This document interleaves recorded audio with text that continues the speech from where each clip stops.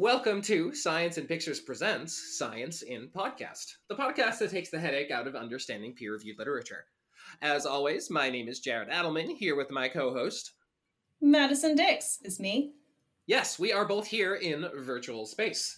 Now, just a few short things of order before we start. Thank you so much to everyone who has followed us on Instagram. And of course, you can always send us an email over at podcast@scienceinpictures.com.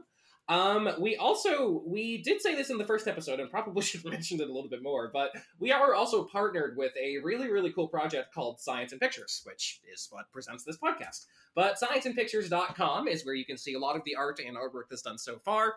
The first issue, all about sharks and what we really need to start doing for them, is coming out quite soon. We're going to be releasing that piecemeal. But yeah, scienceinpictures.com is what you should definitely check out.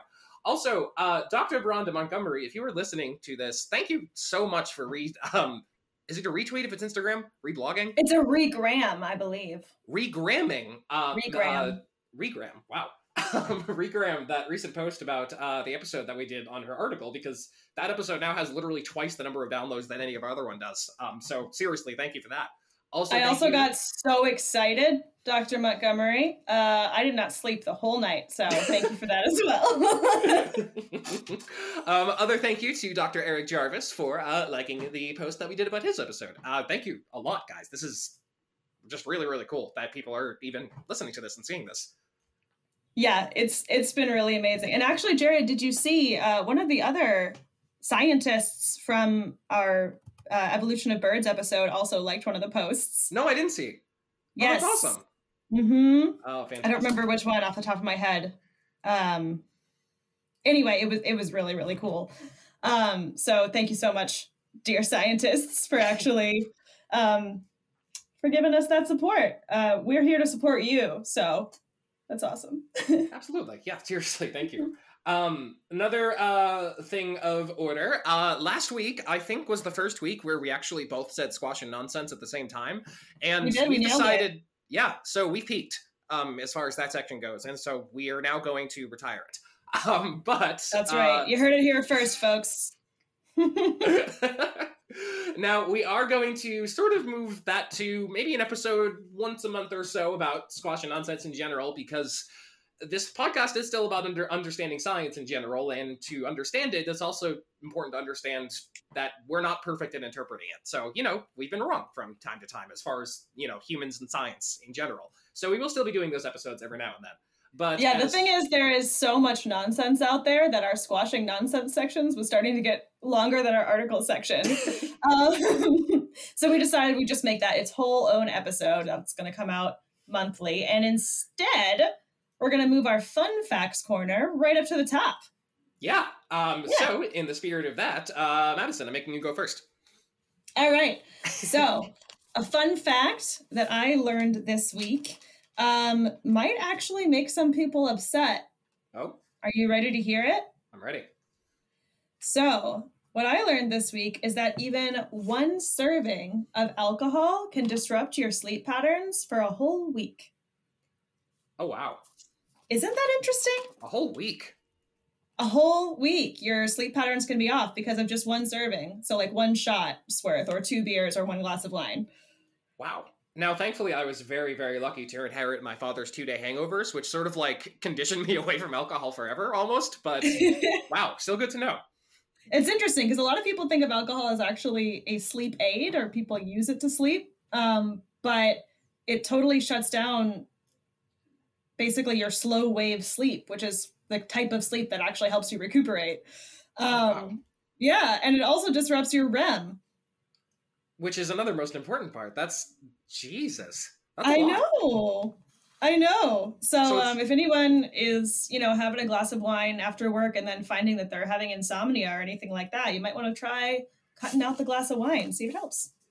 Seriously. Cool. Thank you for that. I learned this week, and as the weeks go on, that there is a marsupial in Australia, particularly on Tasmania, called a pademelon, which to some people looks a lot like the extinct Tasmanian tiger. Based on its name, I was going to think it looked like a padded watermelon. Its stomach does, because it looks like just a fat little wallaby. But, so there is... I kind of believe this as well, but the last time anyone saw a Tasmanian tiger in the world was, I think, in the 1910s or 20s. But there are some groups in Australia that are trying really, really hard to either set that rumor to rest because it's true or because it's not. They genuinely believe that the Tasmanian tiger is alive, critically endangered, but alive in some patch of Tasmania. There was a really, really, really, really important post by one of the main people of those societies that claimed that they had pictures of one, but it was showed to one of the kind of predominant marsupial biologists in Australia, and he said it wasn't, or most likely wasn't, but he also said get a lot of opinions, and there are some people, veterinarians and others, that do think it might be a Tasmanian tiger. So we'll see what happens with that. Ooh, it's sort of a will she, won't she? Indeed. Pat a melon she or pat a won't she? Oh, no. You're welcome for that. That's fascinating. Yeah. Huh. I wonder. It's kind of like cryptozoology meets real life, and I'm just for that. Yeah. When I think of the Tasmanian tiger, I just think of that. I mean, there's that one clip that you see all the time of it in that tiny cage just walking back and forth, like the last note. Yeah. And the really big yawn. It makes me so sad. Yeah. So I like the image of one out there in the Tasmanian wilds, just totally unreachable by human hands. I like that idea. I hope it would be true. Really cool. I do. Mm-hmm. I really do. But yeah, that is our slightly depressing fun fact corner. All right. So those were our fun facts. Alcohol and Tasmanian tigers. And now, because that was much shorter than Squashing Nonsense, I think all of our listeners will agree. We're already ready to move into our article this week, which is what? It's already time. So, as we've said before, our timeline is moving a little bit differently than everyone else's, and so for us, it's actually our last week of February, and so our most recent episode of our Black History Month articles. This month I found such a cool one, and it actually focuses around the work, among others, of Dr. Shane Campbell Staton, who is actually the co-host also of a really cool podcast, The Biology of Superheroes. It delves into the actual science surrounding different science fiction media. I listened to his one on Spider-Man and sort of the different aspects of biology of spiders that the movies got wrong and comics got wrong and right, and it's just really, really cool. So definitely check that out. Okay, true or false? If Spider-Man were accurate, he would shoot webs out of his butt, not his wrists. Yes and no. He wouldn't be able to shoot it. The spider sort of spinnerets are more like a spigot. They sort of form, and then they sort of have to either let it fall out or sort of use their legs to pull it out. So there's no shooting involved. Okay, so he would have to pull it out of his butt. Yeah. So have fun with that image. But in his academic life, Dr. Campbell Staton is an assistant professor at UCLA, and in his own words, an evolutionary biologist who studies how climate change shapes demographic history and adaptation over prehistoric and contemporary time periods. Basically, he studies how animals adapted to climate change in the past, their evolutionary history, and how they might be adapting to any current changes. That is super important. Well done, sir. Indeed. His primary focus of late has been utilizing genetics, comparative physiology, and field experiments to explore how organisms with large habitat ranges, they live over really large ranges, kind of like squirrels in the US, are responding to anthropogenic or human-induced climate change, i.e. human-caused changes. These include physical changes to habitats along with the climate patterns that they affect. But we're also going to introduce a bit of a new section as well. We like to call... Should we try to say this at the same time, or... Let's do it. Let's see if we can nail it, okay? Okay, 3, 2, 1. Jargon Corner. You went much slower than I did, but this is our Jargon Corner. What's jargon, you ask? Jargon is words that no one, except for a small number of people, know what they mean because they're super specific. So there's a lot of jargon in science, a lot of words that other scientists understand, but that the general public, i.e. us and our lovely listeners, hi guys, might not be able to understand. So we're going to try to pull jargon out of the articles that we cover and define it for you in this little itty bitty corner before we dive in. So Jared, what jargon do you have for us? So we have 3 jargons today. 1 we've already talked about. 2 we maybe we talked about one of the others, but they are convergent evolution, parallel evolution, and the Anthropocene. So let's start with convergent evolution. What's that? Convergent evolution. Okay. To my knowledge, convergent evolution is when two unrelated organisms, so two animals or plants that are not at all related, evolve really similar traits to cope with similar habitats, even though they don't live in the same place and they're not related. So sort of like how there's, leopards or jaguars who live in the rainforest with the leopard print. And then there's also stingrays that live in the ocean that have the same print. Those two animals are not related, but they evolved the same skin pattern because it's a very useful skin pattern for camouflage in dappled light. Exactly, yeah. In science, I think the easiest way to say it would be like exactly what you said, two relatively unrelated organisms, but the important thing is that both of their common ancestors didn't have that trait, but these two organisms in the present now do. So, yeah, exactly like you said. It's one more example, birds, bats, bugs, and pterosaurs all evolving flight independently. There we go. Okay, yeah. Cool. Convergent evolution. We've de-jargoned it. Indeed. Now, parallel evolution. How's that different? Okay, parallel evolution. Now, I'm going to take a stab at it, but I don't actually know. Okay, so would parallel evolution be two animals or organisms from different time periods evolving in a similar way to similar changes in the environment? You're on the right line of thought, but it's basically convergent evolution inside the same family tree. Okay. So it's kind of like eusociality, or like the queen-type hive social structure, which popped up multiple times in the wasp family tree, in bees, ants, and some wasps. You just jargoned up a lot of it. What? Oh, I'm sorry. So ants, bees, and wasps, they all share a common ancestor, right? They're all the same kind of insect. Okay, ants, bees, and wasps. Related. Yes. Following so far. Mm-hmm. They have, or some very specific species have a fun little social structure called eusociality, which is something that you don't see often, but it's basically, there's a queen, and the queen is the only one that's allowed to reproduce. That means everyone in the hive is related because they are mothered by the queen. Okay, yes, I've heard of this type of organization before. Okay, so are you telling me that all bees, all wasps, and all ants operate this way in those groups, or just a couple? So it's a couple, but the important thing is that those couple instances, or those several instances, all happened independently. Inside the family of ants, bees, and wasps, they didn't acquire it from the same common ancestor. It just popped up multiple times. So that's parallel evolution. Now, okay, and it would be convergent evolution if we were talking about like wasps, ants, and trees. So that's the thing. These terms are super confusing, and they're almost even a little outdated, which is why I felt I had to bring them up, because so it goes even a little bit further than that. These terms are generally meant to imply that parallel evolution always involves the same genetics, and convergent evolution always involves different genetics. That was when our grasp on genetics was still a little bit more tenuous, but it doesn't really make sense to put it that way, because we now know of many examples where the opposite is true in both cases. Take last week when we were learning about vocal learning, in that birds and humans use the same genes to have accomplished that. So, that's convergent evolution, but by the definition, it would also be parallel evolution. So, okay. Yeah. So for our purposes, can we kind of use them the same? We can. But just to note, in this paper, they use parallel evolution because it's just one species that they're talking about. It's just different populations of that species. But, they made the distinction, so I thought we might as well talk about it.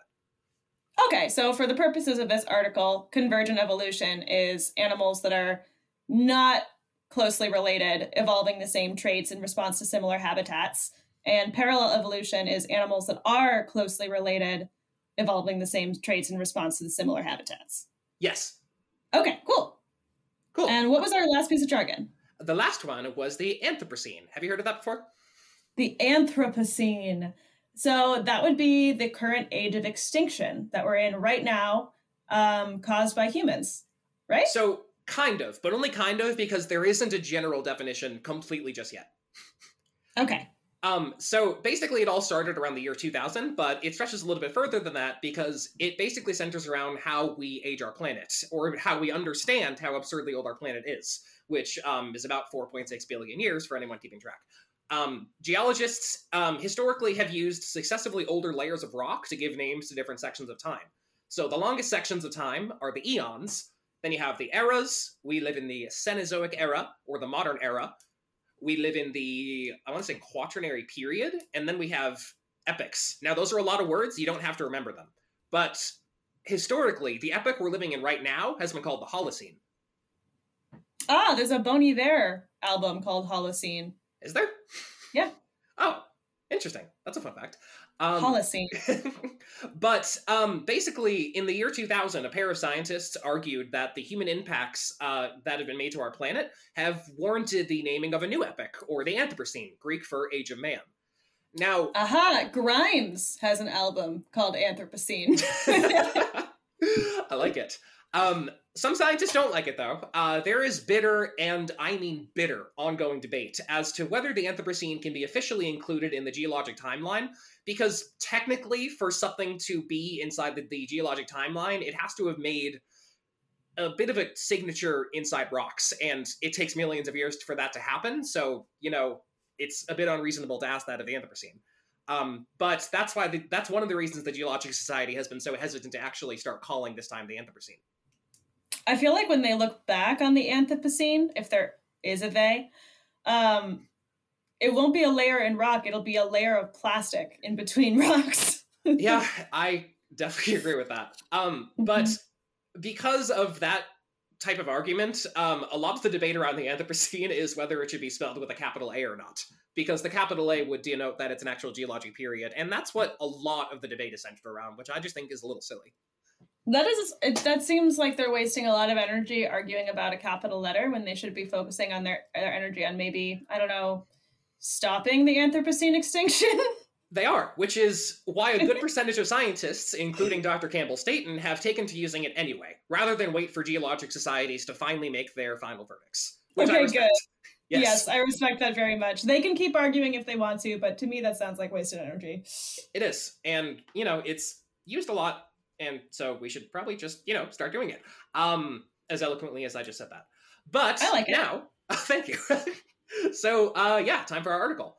So, of March 9th of last year, Dr. Campbell Staton was the lead author of a paper titled, okay, this is a long one, Parallel Selection on Thermal Physiology Facilitates Repeated Adaptations of City Lizards to Urban Heat Islands.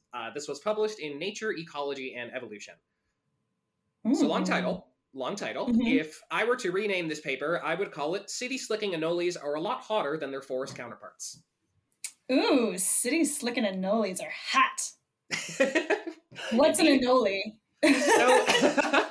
An anole is a kind of lizard. Some people think that they're closely related to geckos, but that's actually a case of convergent evolution, is them evolving those toe pads at the same time. But anoles, I don't want to slander myself here because I should know this being a reptile person. I want to say their closest relatives are the iguanians, the iguana-type animals, but at any rate, they are a type of lizard that makes a living in trees, generally.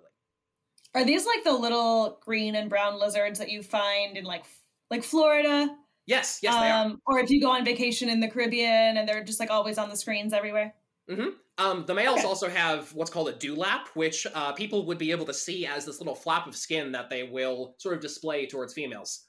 Oh, under their really, chin. Really cute. Yeah. Is it under their chin? Okay, yes, I've seen that. So It's super cute. Are these also the lizards that can regrow their tail? So most lizards can. No, I shouldn't generalize like that. Most lizards that do drop their tail, because a lot of lizards don't drop their tail, but most lizards that drop their tail will grow it back. It's not going to look like normal, but it will grow back. Cool. Okay. If you want an example of one that doesn't grow back its tail, that would be the crested gecko, or our friend Annie's gecko. Not that anyone but us knows who that is. Shout out to Annie if you're listening. Annie has a really cute gecko. Them is gorgeous. But yes, that is the anole. Okay, that is the anole. And is there a reason we call it anole and not an anole? I did a little bit of digging on this, and it entirely depends on, I think most of it centers around what part of the world you're from. The genus name, the scientific classification for them is Anoles or Anolis. So some people go off that. Some people say anole. Anole, Anoli. What I've gathered is it doesn't matter. Just say what you want. All right, so it doesn't matter how you pronounce Anoli, and it does not matter whether or not Anthropocene is capitalized. Cool. Yes, stop letting people yell at you for stuff that doesn't matter. But heck yeah, love that message. Indeed. So let's get started. Evolutionarily speaking, it's reasonable to assume that organisms might find similar ways to adapt to urbanization. What is urbanization, Madison? Urbanization would be people moving in and then more people and then changing it to make it more and more like a city.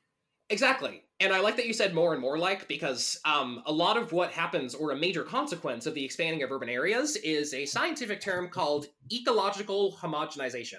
Want to take a stab at that one? Ecological homogenization. Yes. Okay, so that would be the species of plants, animals, and fungi in an area.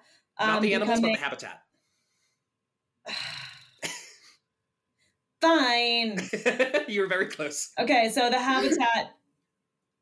Wait, no. Well, now I'm confused. I would say ecological homogenization would mean like all of the animals and plants in an area losing diversity. That's a consequence of ecological homogenization, but it's not directly that. Okay. So ecological homogenization would just be the habitat or the surroundings becoming all the same instead of a bunch of different stuff. Exactly. Basically, major cities are more physically similar to each other than they are to surrounding unmodified habitats. It's a trend we see across the planet. Indeed. Yeah. So like I noticed this a lot when I was traveling. Like if you look at, let's say, like New York City, Berlin, and London, all of the cities are very similar, but you move into the countryside, the plants and animals are completely different. Exactly. They're a lot more diverse, right? Yes. They sure are. So this similarity in an evolutionary sense, talking about natural selection, it's kind of implies that natural selection is going to operate in cities fairly similarly across the globe, right? Yeah, it would. If cities have setting up a similar ecological thing going on, then, I mean, if we were talking about convergent evolution, you'd see animals evolving similar adaptations in cities all around the world, even if they're really far away. Precisely. So one of the things you see a lot of in cities is called the urban heat island effect, or basically this is when things like concrete buildings or surfaces or whatever they use to make streets, I think it's asphalt or something. I don't really know. Is it asphalt? I mean, I don't know about construction terms, but what can I tell you? It's hot tar and gravel, and it's all dark colors. Yeah, so that's the problem. All that heat is going to be absorbed and it's going to be re-emitted everywhere. That's going to do it significantly more than things like trees and soil that would exist in a more naturalized environment. Yeah, I once stood without moving for like 20 minutes on a subway platform in New York City, and I sweat so much there was like a me-shaped imprint on the ground underneath me. See, that's just ecological homogenization at work, because I felt the same way in the Boston subway. Just standing, not even moving. Meanwhile, people who didn't live on Manhattan, people who lived in like upstate New York, totally fine, like 75 degrees, just chilling. Me, literally baking, because Manhattan is a giant oven. Great times, right? Yep. But yes, her urban heat island effect it's everywhere. But as a result, the temperatures within cities, as Madison very, very graphically described, can be substantially hotter than the habitat surrounding them. So in this study, Dr. Staten and co. Investigated the evolutionary effects of the urban heat islands on the physiologies of some very tiny, cute lizards, which of course is the... Anoles! Yes, the Puerto Rican crested anole, which is Anolis crystalllatus. You told me once that I should say Latin a lot slower. Anolis crystalllatus. Anolis crystalllatus. Mm-hmm. Love it. They're really, really cute too. And you should pause right now, look up the picture. Welcome back. While normally adapted to the forests surrounding Puerto Rican cities, populations of this anole have taken up residence in adjacent urban areas on multiple occasions, including the cities of Aguadilla, Mayaguez, Arecibo, and San Juan. in these 4 cities and their neighboring forests, those were the areas that were sampled for the study. So 4 cities and the forest that surrounds each city. All right, so we got 4 cities. I'm assuming these cities are pretty similar, pretty homogenous. Indeed. And then we've got forests near the cities. Are these forests also pretty homogenous? Hard to say. Homogenous in that they all support the Puerto Rican crested anole, but the crested anole also can adapt to a lot of different scenarios, as we're going to realize. So that's a good question. I'm not sure of the answer. All right. So in Guys, total, I stumped him. Yeah, good job. A total of 150 anoles from the 4 habitat pairs were collected, and they had their DNA sequenced to measure basically. So I'm going to be throwing. This paper was very heavy on genetics, and I need to apologize beforehand. There's a lot of gobbledygook to get through. But so here's a term: population admixture. You know what that is? No. So basically, if you were to look inside one of these cities and forests, the anoles would be a lot more closely related in just that city and that forest. And that's what you see 4 times over. So that basically all but proves, because the DNA is like 90 to 99% between the cities, but only like 1 to 10% in between them, this was 4 different events of colonization. So these are 4 different populations of anoles. Okay, I understand. So like, by looking at the genetics in the different cities of the anoles, they found that they're distinct populations, that the anoles in each city are really closely related to each other, but not closely related to the anoles in the other cities. Yeah, and another thing about that I found really, really cool was that 3 of these cities are pretty close together. San Juan is sort of much, much further away, and the 3 cities that were closer together had higher levels of admixture than any of them did to San Juan. Oh, okay. So the cities that were close together, the lizards, the anoles living in those cities were more closely related to each other than they were to the anoles in the faraway city? Yeah, they had like 2 to 5% more overlap, which isn't much, but it did happen. All right, makes sense. Yeah, thank you for explaining that better than I did. Oh no, that's what we're here for. I'm royal now. The royal we. It's what we're here for. Jack is on my lap. Oh, hi, Jack. Mr. Void. Jack is a cat. For anyone who was wondering, Jack is a black cat. And yes, I do call him the Void sometimes. But that's not what we're here to talk about. He is a little guy, though. He's a little guy. So next, they took some temperature data. And the temperature data basically verified the urban heat island effect. Overall, in every city, compared to its paired forest, it was about 0.66 degrees Celsius warmer.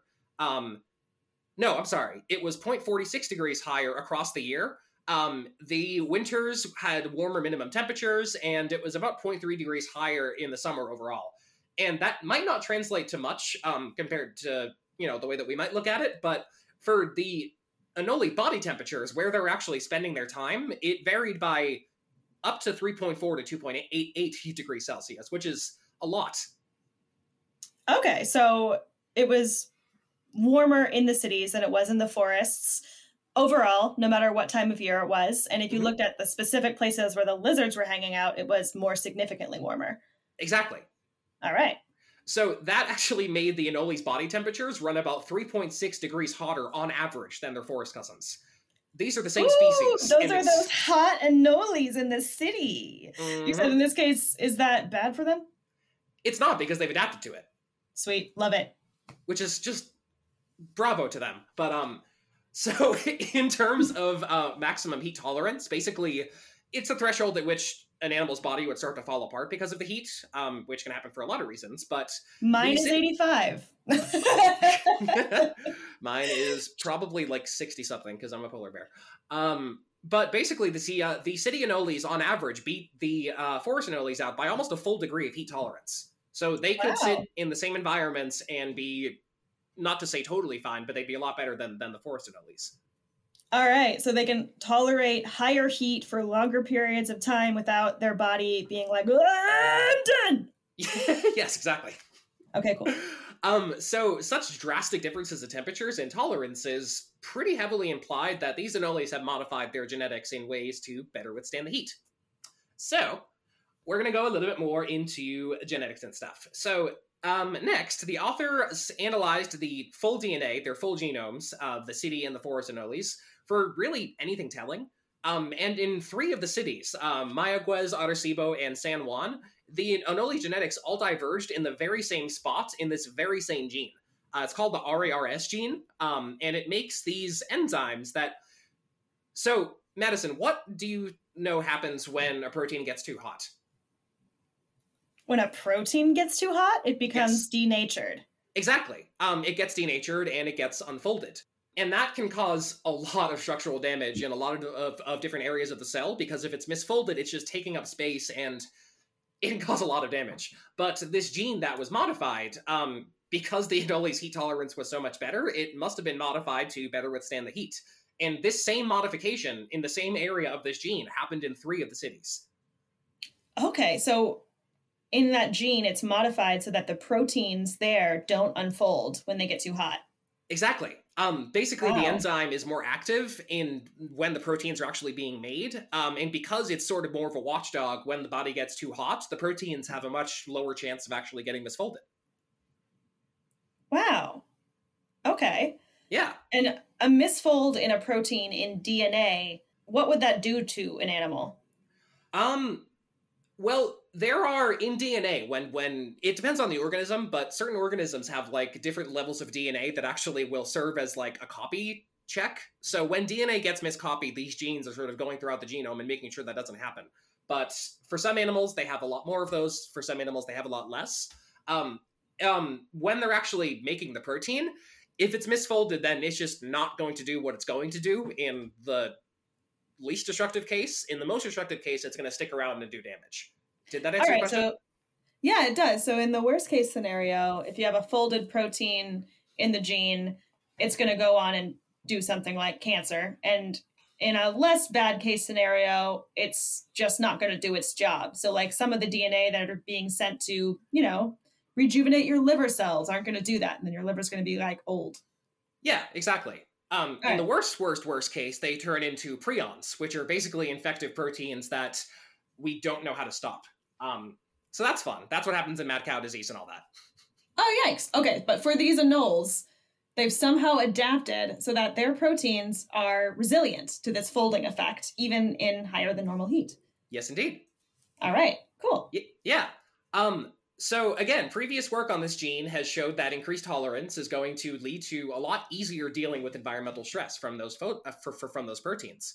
And of course, in the city anoles, that gene was about 20% more common inside their system. 87% in the city anoles, only 65% in the forest anoles. Aha, so that gene is getting passed on a lot more where it's useful, which is in these hot cities. Exactly. Good old natural selection. Yeah. So yeah, exactly right. When they looked at the population maps, it was super duper common. And that means that it's very, very strongly correlated with a wider tolerance to the temperature changes, which is really, really cool. And it's also signaling that, just like they predicted, natural selection is operating very much in the same manner in these anoles in the majority of the cities. It's acting on variation that already existed, and it's optimizing it for the elevated temperatures.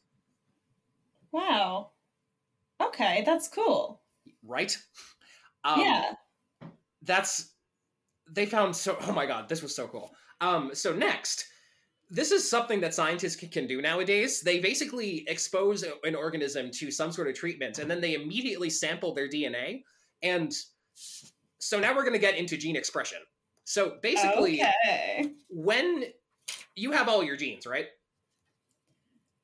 Like I would hope. I don't know how to answer that. So you have all your DNA, but if all your genes were active at once, your body would be making every protein it could possibly make, and you would probably die very quickly. Oh, I smell what you're stepping in. Okay, so like the way that I like to explain this is like our expressed genes are like the cover of the book.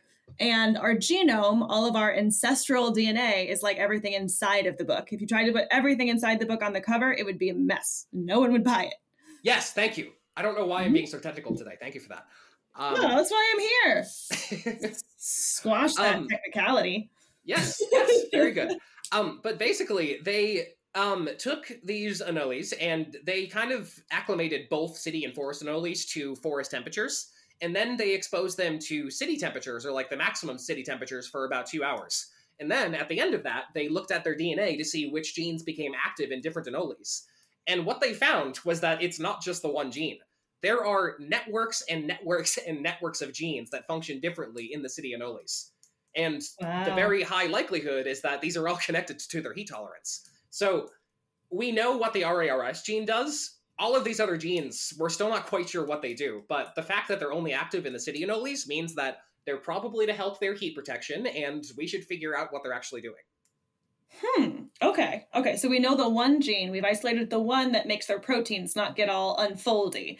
But there's a bunch of other ones that are also only present in the city anoles. And those show up when we get them all hot. Is that right? No, yeah, you're exactly right. And more importantly, it's in those same 3 cities. All right, so they all have something to do with heat, but we don't know what they're doing. Interesting. Exactly. So all of this together points to rapid, and multiple avenues of parallel evolution, all pointed to elevated heat tolerance inside cities, which is just so cool. That is fascinating. And okay, I mean, if it's too early to ask this question, you can tell me to put it in my pocket and we'll talk about it later. But so what this has me thinking about is, how long have these cities been here, and how many generations have these anoles had to adapt in this way? So that's a really good question. It's not one that they touched on in the study, but, well, they kind of did. In the discussion, Dr. Campbell-Staton was talking about the fact that Puerto Rican crested anoles have this innate ability to colonize different habitats inside their DNA. Like, they have this huge amount of variation. So they've been inside this habitat, and they've been experiencing a lot of different habitats for a very long time. But in the methodologies and the languages they were talking about in this paper, them getting into cities is relatively recent. Okay, so these animals are genetically predisposed to adaptability. Yeah. Cool. Humans are too, by the way. Oh, we sure are. It's why we're everywhere. Yeah. In evolutionary terms, that's called being a generalist. Mm-hmm. Yeah. Okay, want to hear the last part? Yes. So in a final effort to gather evidence to make their case, this actually happened over the course of like 4 or 5 years. But Dr. Campbell-Staton and co. ran what's called a common garden experiment. Have you heard of these? A common garden experiment? No. Uh-huh. So I'm sure you know about the whole feud of like nature versus nurture. Yeah, think about it all the time. Indeed. Common garden experiments are one way to investigate the exact roles that genetics, nature, and or environment, nurture, play in an organism's visible or tangible features. Basically, they take 2 organisms from slightly different environments and raise them in the same environment to see what's different. Love that. Okay, cool. And what did we find out? What we found out was really cool. So basically, anoles from city and forest lineages were raised from eggs onward into identical manners for around 2.9 years. That's a long time to dedicate to an experiment. Yeah, for an anole, that's like half of their life, isn't it? It's most of its life, unfortunately. Yeah. Now, in this study, they were euthanized at the end of it, which is an unfortunate way that we learn about the world, but... And was that because after they had been in the laboratory settings for most of their lives, the scientists were concerned they could spread contaminants to the wild population? That's a possibility. Also, there was really no humane way to get the data they needed without euthanizing the animals first. Oh, okay. Gotcha. So I understand why. But... Yeah, I understand why they did it. I don't know if I'd be able to do that myself, but I guess that's why I do the podcast. Yeah, y'all do it. We'll just talk about it. Yeah, exactly. So basically, after they raised them for about 2.9 years, same food, same enclosures and everything, they were exposed to, again, the very same heat treatments that the other anoles did. And it was basically almost entirely the same. Almost all of these alleles that activated in the other city anoles lighted up, and a lot of it happened in very much the same way. So this is... Okay, so that's showing that this is more nature than nurture. Yes. Uh-huh. But, things like common garden experiments are one of the ways that we sort of, pick apart the data. Yeah, that's cool. Yeah. So overall, this was a really, really cool example of something called adaptive refinement of gene expression. Basically, what we were talking about, how anoles are like super adaptable to different set of scenarios. They can sort of, in this instance, they took the parts of their genome that were really, really resistant against excessive heat, and they sort of repurposed them for this issue. Okay, cool. So like maybe once upon a time, great Basil, Grandpa Anole, lived in a place that was super hot and developed this way to survive it, and then just tucked it into his pocket for all of his grandkids for hundreds of years until suddenly one of his grandkids was in a hot place again. Yeah, that was actually part of the sort of the pseudo discussion in this paper, because it was sort of structured like one big one. Actually, no, that's the paper I'm reading right now. This was a legit discussion. Anyway, yeah, he basically talked about exactly that. We should be looking a little bit more into the life history of the Puerto Rican crested anole and sort of seeing where it did come from, and if we can verify everything you just said. Ah, that's so interesting. Yeah. That's really cool. It's also really fascinating to me that these genes can become active because of an environmental condition like heat. It's something I can't really think about because my brain starts to hurt. The mine interplay too. between genes and the environment is something I will leave to Dr. Campbell-Staton. Yeah, I mean, that's fascinating.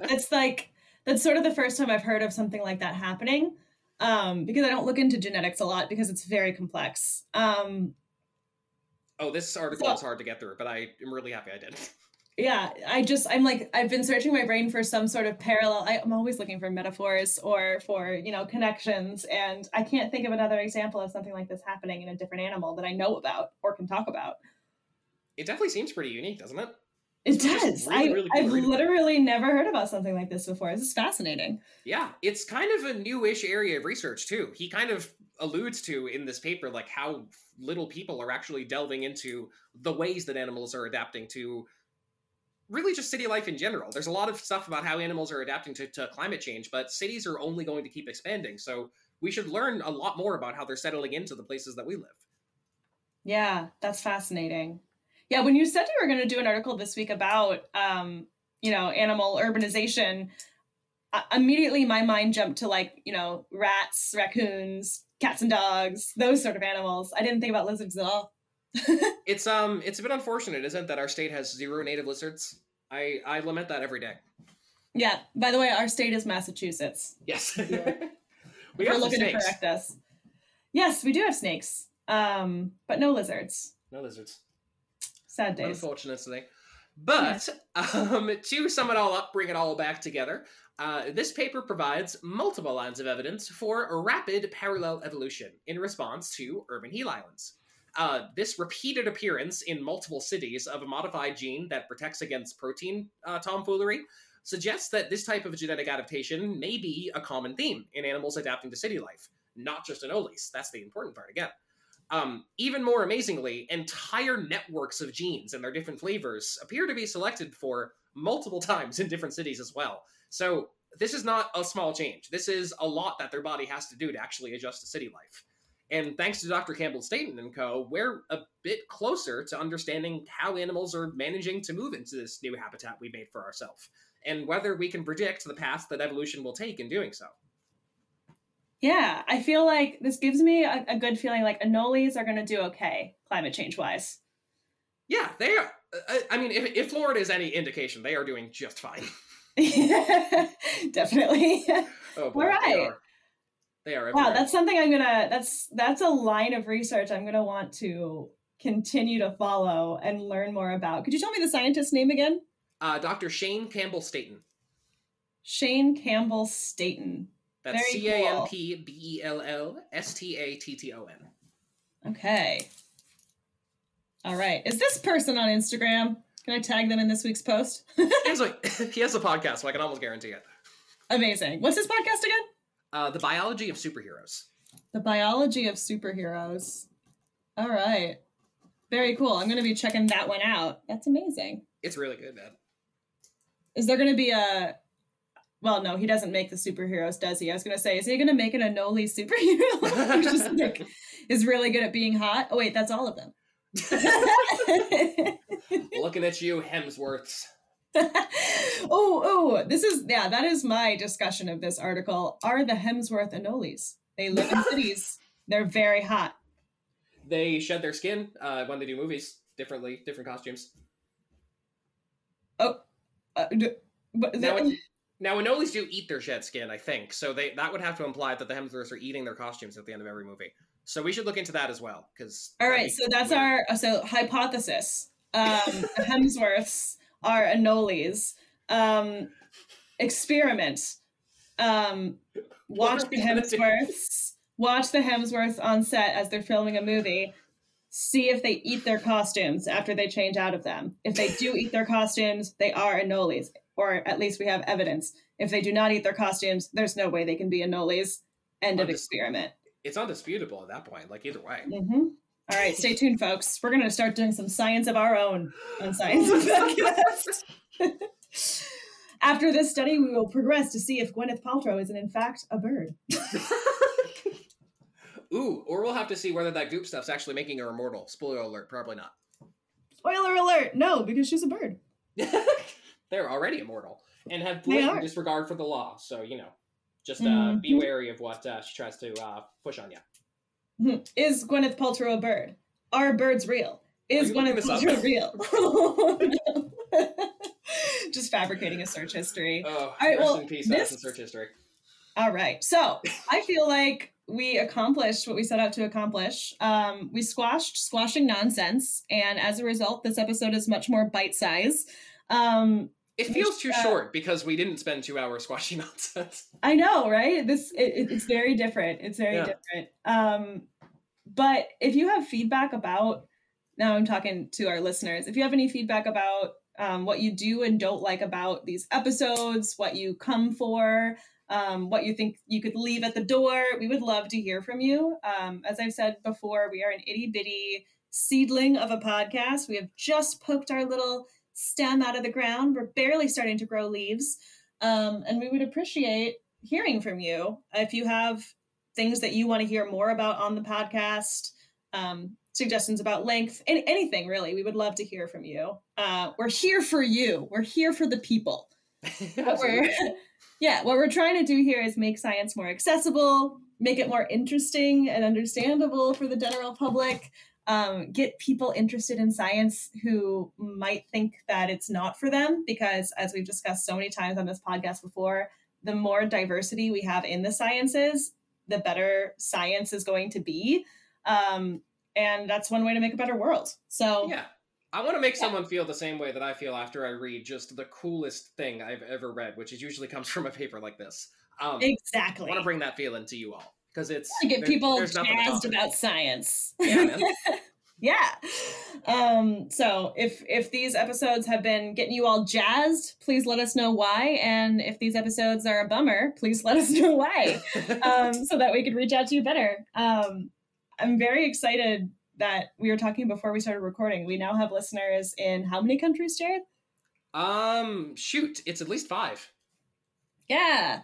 So we're trying to get a diverse audience as well.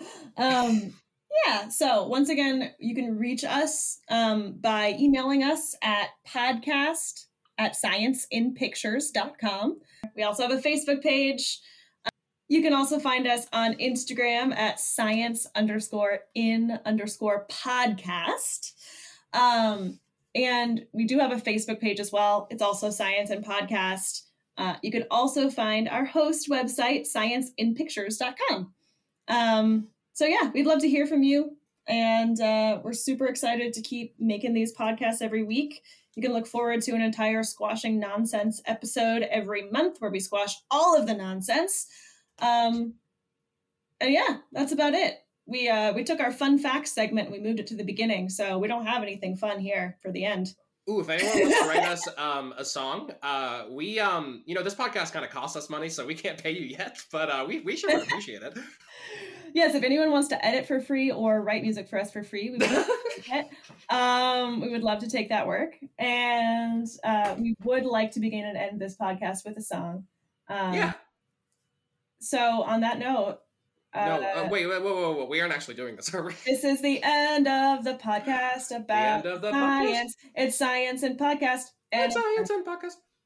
And it's done. Thank God. So that's the song that we wrote. So if you think you can top it, let us know. I think I have the voice of an angel and also a crocodile all in one. Great. Okay, right. goodbye, everyone. Should we stop recording? Okay, bye. I think we got it.